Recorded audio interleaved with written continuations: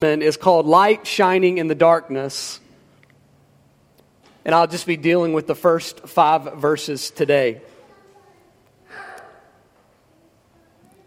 To begin, I want to talk about how the crooked way is revealed. The Bible teaches us that sin is crookedness. That's one way that the Hebrew language of the Old Testament defines sin. It is a perversion, it is a rebellion against God, it is taking the glory of God, the will of God, the purposes of God, and twisting them and corrupting them. And the way in which God deals with our sin is through the Word of God, through the spoken Word. That's how God deals with sin. He declares His Word, and the light of the gospel and the glory of God shines forth through His words, as the Bible says, into our hearts and exposes sin. So as we look at Ezra today, I'm going to ask you to turn with me first to Hebrews. I want to spend a few minutes in Hebrews thinking about how this crooked way, the sin in our lives, is exposed or revealed to us. Hebrews chapter 3. Now, to give you some context of Hebrews, the writer of Hebrews is going through in a way showing how Jesus is better than all the Old Testament themes and shadows and events that have happened. He's better than the angels. He's better than even Moses.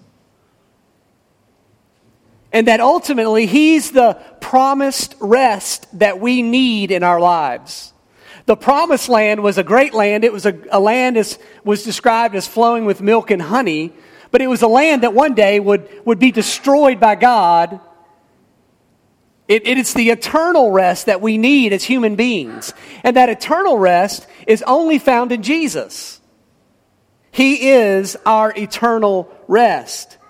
And the writer of Hebrews in Hebrews chapter 3 is making this analogy back to the Old Testament about the faithfulness of Moses and the disobedience and the lack of, or the unfaithfulness of God's people. Look in verses 5 and 6.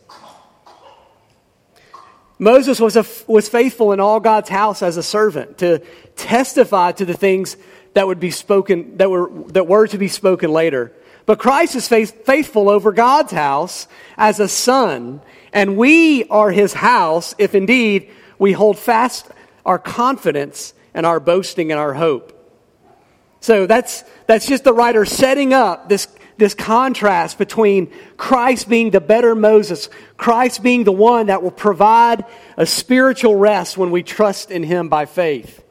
Jump down to verse 16. Now, for those who heard, were those who heard and yet rebelled.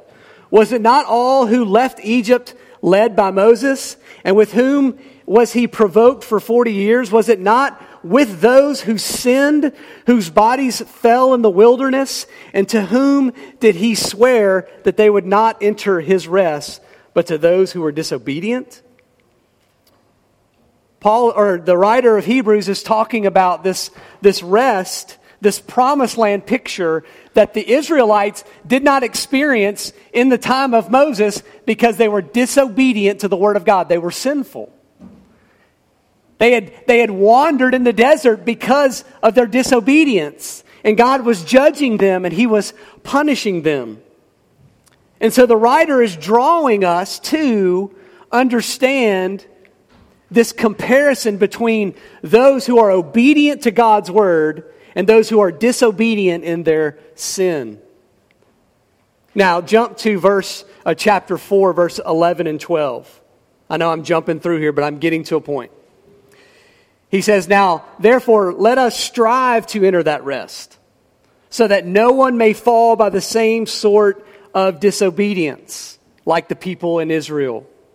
For the word of God is living and active and sharper than any two-edged sword, piercing to the division of soul and the spirit, of joints and marrow, discerning the thoughts and the intentions of the heart. Now, as I said, this eternal rest that is found in Jesus, it can only be found in Jesus. And we trust Him and we trust the words that He's given us. And that eternal rest is a spiritual prosperity that we are blessed with by God. And it comes with people who listen to the Word of God, who feed off of the Word of God, and they allow the Word of God to do a work against or in conflict with the sinfulness in our own lives.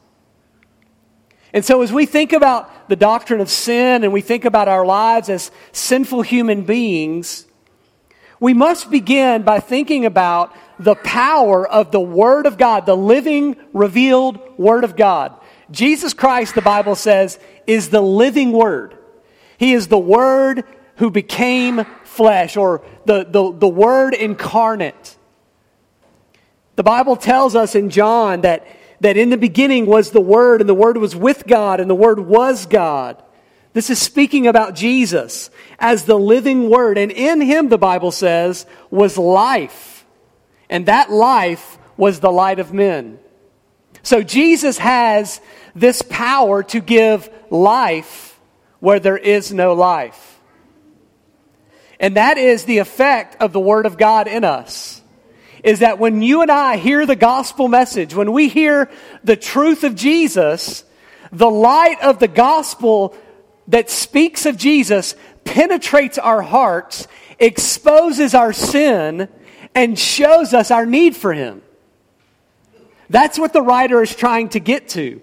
That is the pathway to eternal rest that is found in Jesus. So it's the Word of God that is living. It exposes our sin for us. The Bible says that we are dead in our trespasses and sins. Ephesians chapters 1 and 2 talk about that. But particularly in chapter 2, it says that we are dead in our trespasses and sins, and as we sang today, but God made us alive. So the power of the gospel, the life-giving work of God through Jesus and His Word, is that dead people are made alive by the Word of God. It's the light shining in the darkness in our lives. Now that happens initially for us, church, and it continually happens day by day. The regenerating work, the giving of new life happens when we put our faith in Jesus, and it continually happens day by day as we are trusting in Him and we are submitting our lives to the Word of God. Spurgeon has a great quote. He says, "The Word of God is so sharp a thing, so full of cutting power, that you may be bleeding under its wounds before you have seriously suspected the possibility of such a thing. You cannot come near the gospel without its having a measure of influence over you and God blessing you. It may cut you down and kill your sins when you have no idea that such a work is being done." Yes, when Christ comes, he says, He comes not to send peace on the earth, but a sword. And that sword begins at home in our own souls, killing, cutting, hacking, breaking in pieces. Blessed is that man, he says, who knows the word of the Lord by its exceeding sharpness. For it kills nothing but that which ought to be killed. It quickens and gives new life to all that is of God. So church, as we consider the sinfulness that we struggle with as followers of Jesus Christ, we understand that it's the Word of God and the sharpness of the Word of God that penetrates our souls. And as this verse in Hebrews says, even discerning the thoughts and the intentions of our hearts. Before we ever create or commit an act of sinfulness, our thoughts and our intentions bring guiltiness before us, right? Because even those God can see, He can understand our failures as sinful human beings.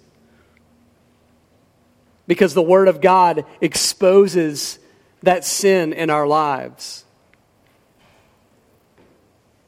And He uses that Word to do two particular things. He exposes that sin in the light of God's holiness and in the light of His sovereignty. In the light of His holiness and His sovereignty. Because the word sin is defined as that which is contrasting with God's holiness. Back in Genesis chapter 3, we know that what occurred in the Garden of Eden was never actually called sin in those verses. But instead was, as we see it, rebellion against God's kingly rule and authority. God put all the trees in the garden and He said, enjoy everything, all the fruit that you have, but do not eat from the tree of this tree here, the tree of the knowledge of good and evil. And in choosing to rebel against God and eat that fruit, Adam and Eve were making a statement to say, we are choosing to reject your authority over our life. And so the Word of God exposes our sin and shows us that when we sin, we are putting our foot down and saying to God, I reject your authority. Have you ever known anybody in your lifetime that got emancipated from their family? That was a term that I learned many years ago, and sometimes that happens for reasons that I'm not going to get into. But emancipation is a liberation as a child from their parents to say, they are no longer responsible for me, I am responsible for myself.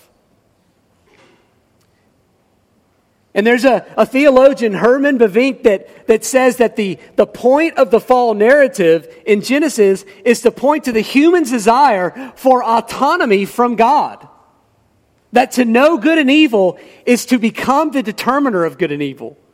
And it is to decide for oneself what is right and wrong, and not to submit to any external law. In short, to seek the knowledge of good and evil is to desire emancipation from God. Which is why Jesus says, God said that to eat that fruit is to become like God. So as we consider sin, and we consider this idea of sin being a rebellion against God, against His sovereignty, against His authority. It's also a rebellion against His holiness. Because that which God created as good, sin perverts it and corrupts it and makes what is straight crooked. There are a few Hebrew words and Greek words that are used throughout the Bible that pinpoint the defining characteristics of sin. Most particular, the most famous of the definitions is that sin can be defined as missing the mark. Missing the mark. But other words that are used for sin in the Bible, or iniquity or transgression, they're all synonymous words, and a few of them translate to that which is twisted or crooked or perverse. That is a great description of sin. God has a plan for Adam and Eve in the garden. They twisted and corrupted God's plan and went their own direction. Day by day, we are beset with sin in which we want emancipation, and we want to take what God has made and His purposes and say, no, I am in charge. I will do what is best for me in these moments that I can consider best. And folks, when we do that, we have missed the mark. To think that we could possibly know what is best for us above and beyond a sovereign God. It's foolishness. It's foolishness. And that standard that God has set for us by which we miss are His perfections, are His righteousness, and His holiness. These standards that we will never live up to, that we will always fall short of. Sin is crookedness and perversion. I have kind of this strange attraction to sports-related injuries. I know that's strange, but it's like I watch those videos where their leg is broken in a football game or a basketball game, and you watch it and you have this really strange sensation to go and watch it again. I admit that. I confess it. This week, Russell Wilson for the Seahawks literally dislocated his finger. It was sticking sideways in the middle of a football game. And of course, naturally, the commentators are bringing this to the attention of everybody that's watching as if we need some description of this. Guys, I think that Russell Wilson's hurt his finger. Really? Is it because it's sticking in a direction that it's not belonging or God created it to go? Is that the first sign here that you're telling me? But see, the point is that we know what bones are supposed to do. You go in to get an x-ray and you have this standard for the x-ray. This is what this bone looks like. Your x-ray shows us that bone is twisted or corrupted. The standard for God that God holds us to is His holiness and perfection. And we have twisted it and corrupted it in sin. We have missed the mark. So, you ask multiple times in your mind, what does this have to do with Ezra? Well, because in the time that Ezra had arrived back in Jerusalem, he was doing his job proclaiming the Word of God. That's what he was set out to do. Back in chapter 7, we were told that Ezra was going to go back and he was going to preach the Word. He was going to teach the law of God to the people. And then a pagan king said, Ezra, this is what I want you to go do. And if you find people that don't know the law of God, teach it to them. So that was Ezra's job. That's what he had been set out to do. And without the Word even saying it, we know that between the end of chapter 9 or 8 and in the beginning of chapter 9, the Word of God was having an effect on the people. You know how I know that? Because in chapter 9, the verses that Brandon read, the sin of Israel was exposed. Now, how is sin exposed? When the Word of God penetrates the people. They weren't idly by waiting. The Word of God had penetrated the hearts of Israel or of the Jews, and they were exposed. The sinfulness had been brought to light. And what was that sinfulness? Well, look at Ezra chapter 9. These elders, these leaders of the people, in verse 1, come to Ezra immediately and approach him. The people of Israel, they say, and the priests and the Levites have not separated themselves from the people of the lands with their abominations. From the Canaanites and the Hittites, the Perizzites, the Jebusites, the Ammonites, the Moabites, the Egyptians, and the Amorites. For they have taken some of their daughters to be wives for themselves and for their sons, so that the holy seed has mixed itself with the peoples of the lands. And in this faithlessness, they say, the hand of the officials and the chief men has been foremost. What a tragic thing to hear for Ezra.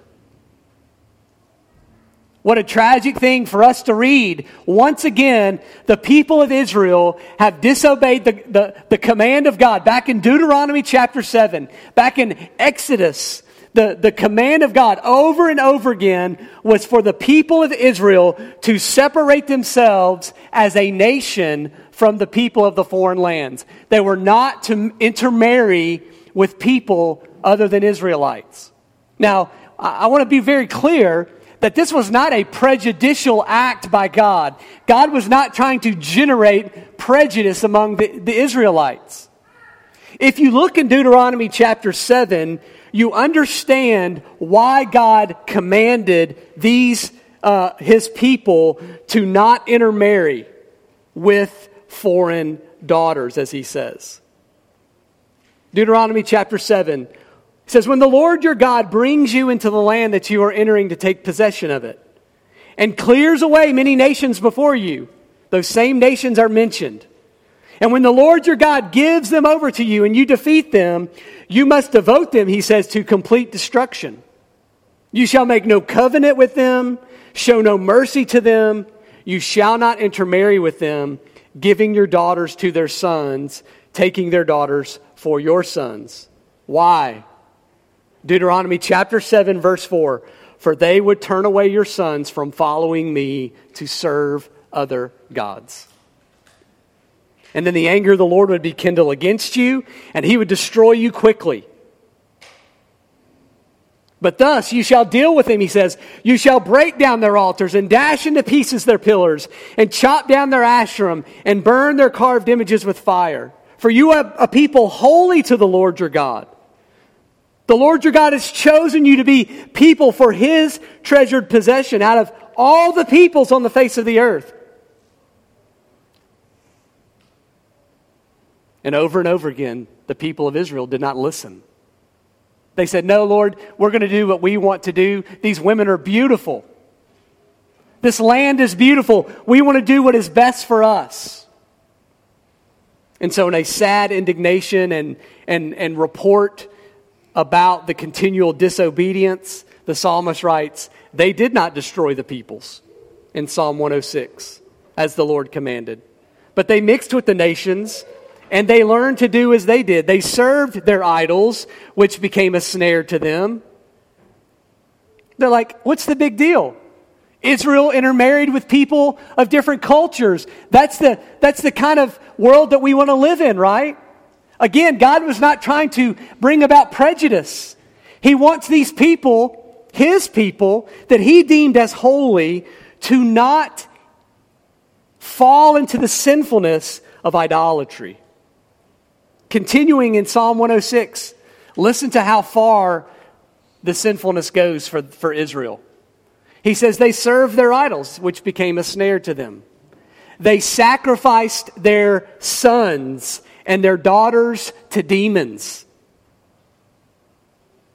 They poured out innocent blood, the blood of their own sons and daughters, whom they sacrificed to the idols of Canaan, and the land was polluted with blood. Thus they became unclean by their acts, and they played the whore in their deeds.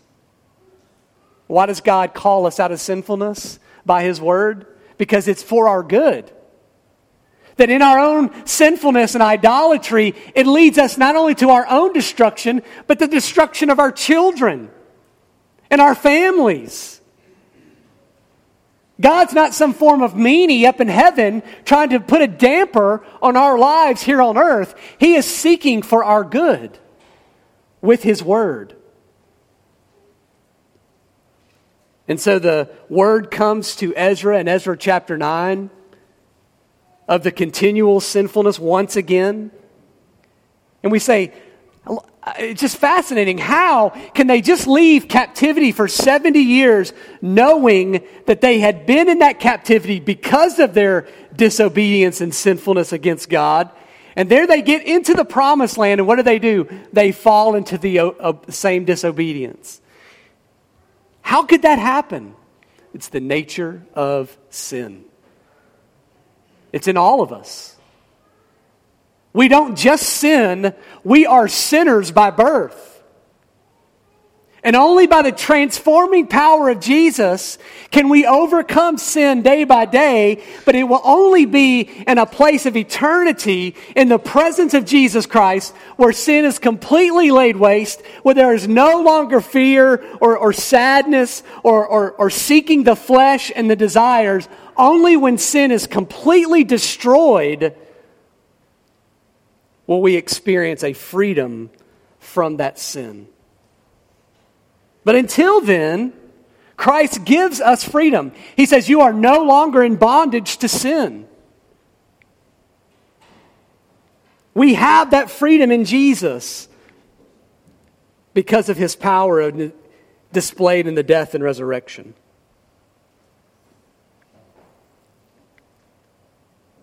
And so Ezra receives this word by the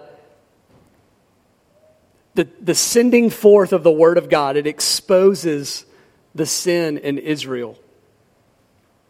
And that the report of sinfulness comes back to their spiritual leader.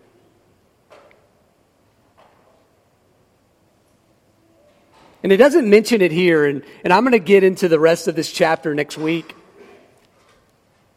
But Ezra, in a prayer, this prayer of brokenness to Yahweh, he says something very powerful in chapter 9, verse 15. He says, "O Lord, the God of Israel, you are just. For we are left a remnant that has escaped the captivity as it is today. Behold, we are before you in our guilt, for none can stand before you because of this."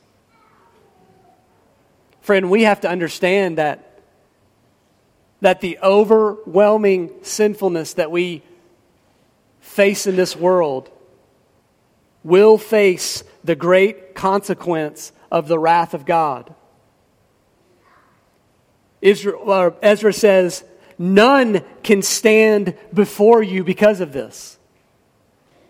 Because God is a just God. It's all about the character of God, about His holiness, about His fairness or His justice that says, I cannot allow sin to go unpunished.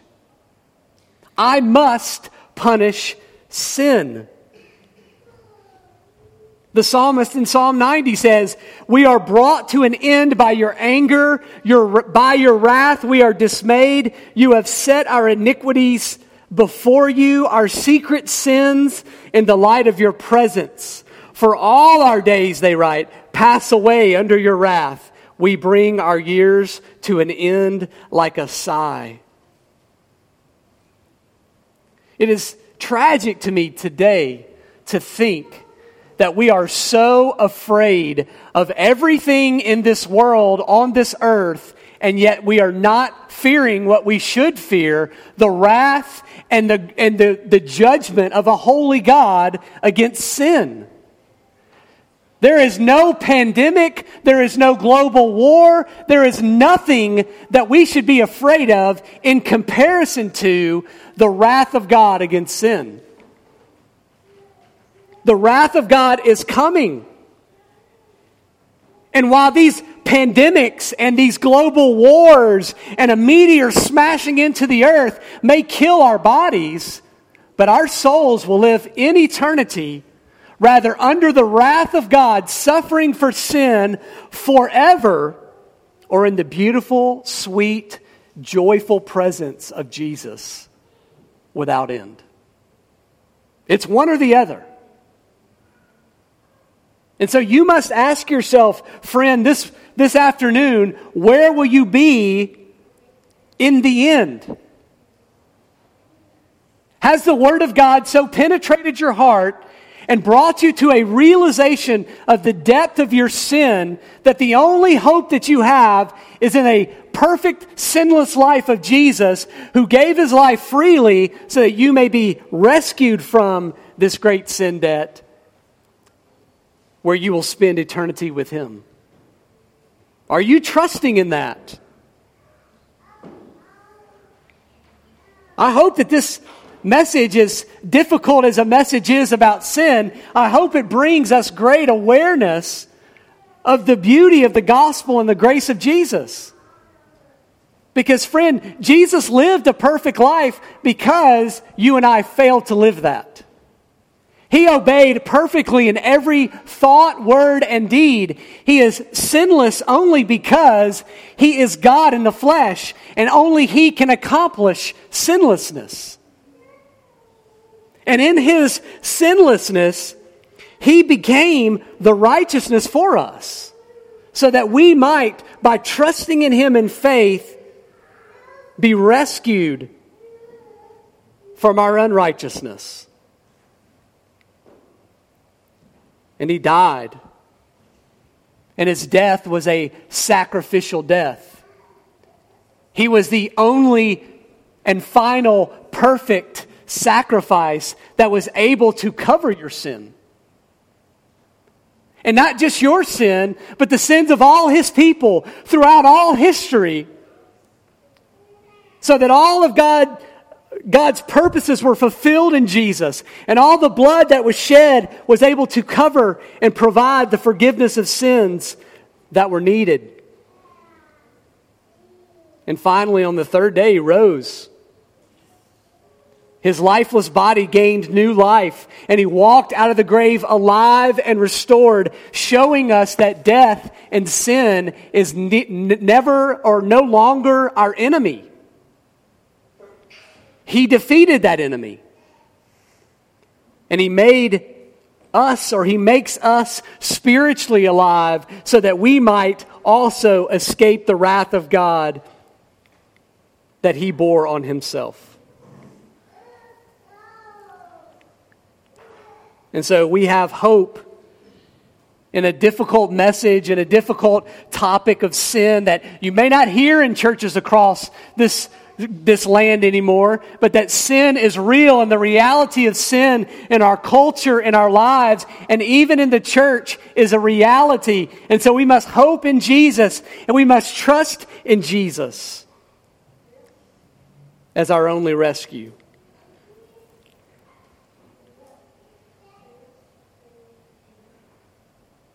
But lastly, I want us to look at the last verses of this section, verses 3, 4, and 5. And I want us to consider how the crooked way, the way of sinfulness, is repulsive. And I love the Word of God. I love the original languages. Sometimes we lose the measure of emphasis in translation. But if you look in verses 3 through 5, you'll notice that the major and repeated response from Ezra about the news of the sinfulness of God's people was that he was disgusted. He was appalled, if your translation says that. Being appalled or repulsed is to be horrified by something to this degree. The Hebrew word oftentimes is used for the translation of something that is desolate. Like a barren, empty, desolate place, like the wilderness or the desert. But in the Bible, it was used for a descriptive term used of something that was desolate because of the judgment of God. So Sodom and Gomorrah and what was laid waste in the Old Testament was a desolate place. Which, if you follow biblical archaeology, in the last few months, they've found some of the clearest and most precise evidence of the city of Sodom that just, again, proves the validity and the truthfulness of the Bible. I would encourage you. I'll post something on our Faith Life about these new findings that have it's been amazing. But Sodom was a desolate place because the judgment of God fell upon it. And if you imagine yourself riding along and knowing that Sodom was there and now Sodom is laid waste, how would you react? You would be horrified. You would be appalled. You would be like, what in the world happened? How did this possibly happen? That's the same word that describes Ezra's reaction to sin. That he was appalled by this. And the words describing his repulsiveness toward this sin, this grave sin, is only accentuated by his actions. The Bible says in verse 3, he tears his garment and his cloak things that were valuable to him. He pulls the hair from his head and his beard as he sits there appalled. He even says that he sits there, verse 5, until the evening sacrifice when he rises from his fasting with his torn garment, falling upon the knees, spreading out his hands to the Lord his God. His only response, his primary response in this mourning over sin and being repulsed over sin is he just can't do anything but pray. And I just am challenged. I was so challenged by that this week to consider my own life. And I invite you to consider your own life and to consider, am I repulsed by sin in the world and in my own life? Because I think a lot of times we become like cattle and electric fences that learn to walk close to electric fence and they get shocked, and then the shock is a lessened effect every single time until they finally are not affected by that at all, and they can just walk right through any barrier that will stop them. And sometimes we dabble with sin to such a degree that we are calloused by it. We're not repulsed by it. It no longer really affects us like it should affect us. To learn of sin in our own life or sin in someone else's lives would never lead us in this day and age to sit still for an entire day in mourning and grief like Ezra did. Tearing our clothes in protest and shock.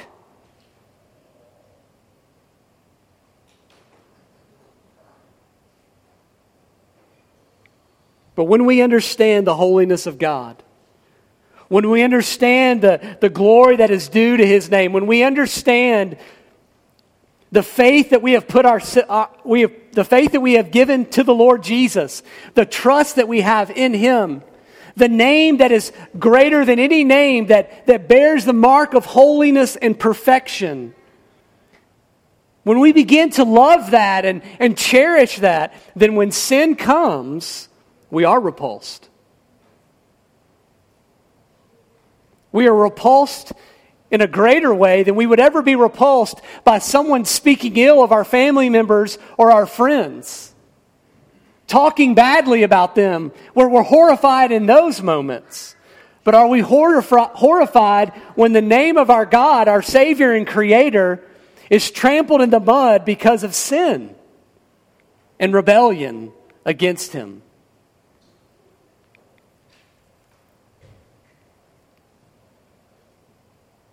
So let us be people that live in such a way that we turn from sin and we detest sin for the sake of God's name and for His glory. Let us awaken to some lethargy that we have regarding sin so that we may detest it as it dishonors our God.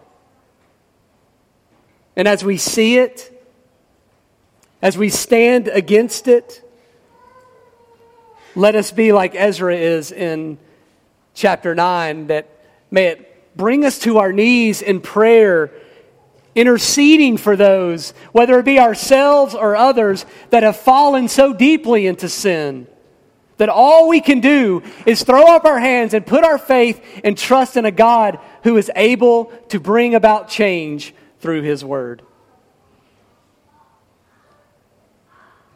I don't know about you, church, but I am at times hopeless. I have momentary hopelessness for the people in my life that seem unaffected by the gospel. And I have to remind myself that only God's Word can penetrate their heart. Only God's Word can bring about an effect that glorifies Him. And I may detest what they do, and I may detest how they live, but the antidote, the remedy, It's not my love. It's not my kindness. The ultimate remedy is the Word of God that brings about effect in them. Do they need my love? Of course. Do they need my kindness? Absolutely. But I'm not going to change their mind by fixing them a meal, by inviting them into my home. Only God will change their mind through the penetrating and powerful Word of God that will always have its effect. And so I pray you will trust in that today. In the situations that you are living in your own life. If you find yourself at times distant from the Word of God, let me just tell you that the less you spend in God's Word, the less you will feel the convicting sword of the Spirit upon your life. But as the people of Israel needed, so you and I need the Word of God to penetrate us. It's a necessary need. It's a necessary discipline that the Lord brings upon our lives for our good. Let's pray. Father, we thank you, God, that, Lord, in and of ourselves, we are hopeless.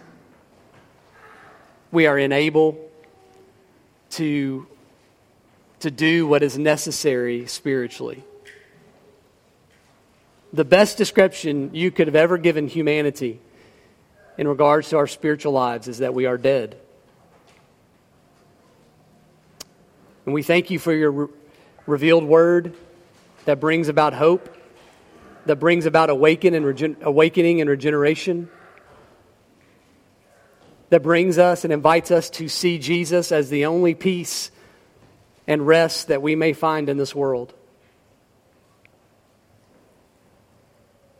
And so, Father, I pray that we would consider sin in this world as detestable to you.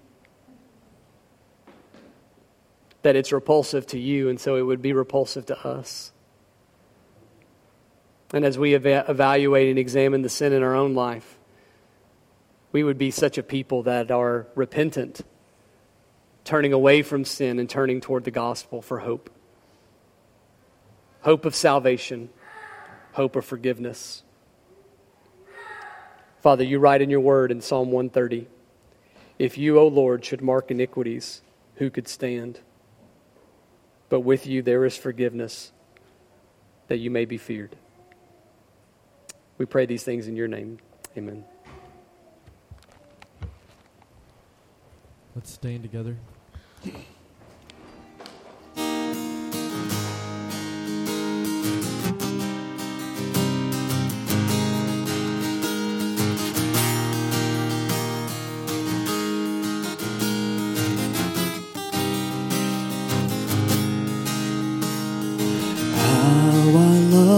The voice of Jesus on the cross of Calvary. He declares his work is finished. He has spoken this hope to me. Though the sun had ceased its shining, though the war appeared as lost, Christ had triumphed over evil. It was finished upon that cross.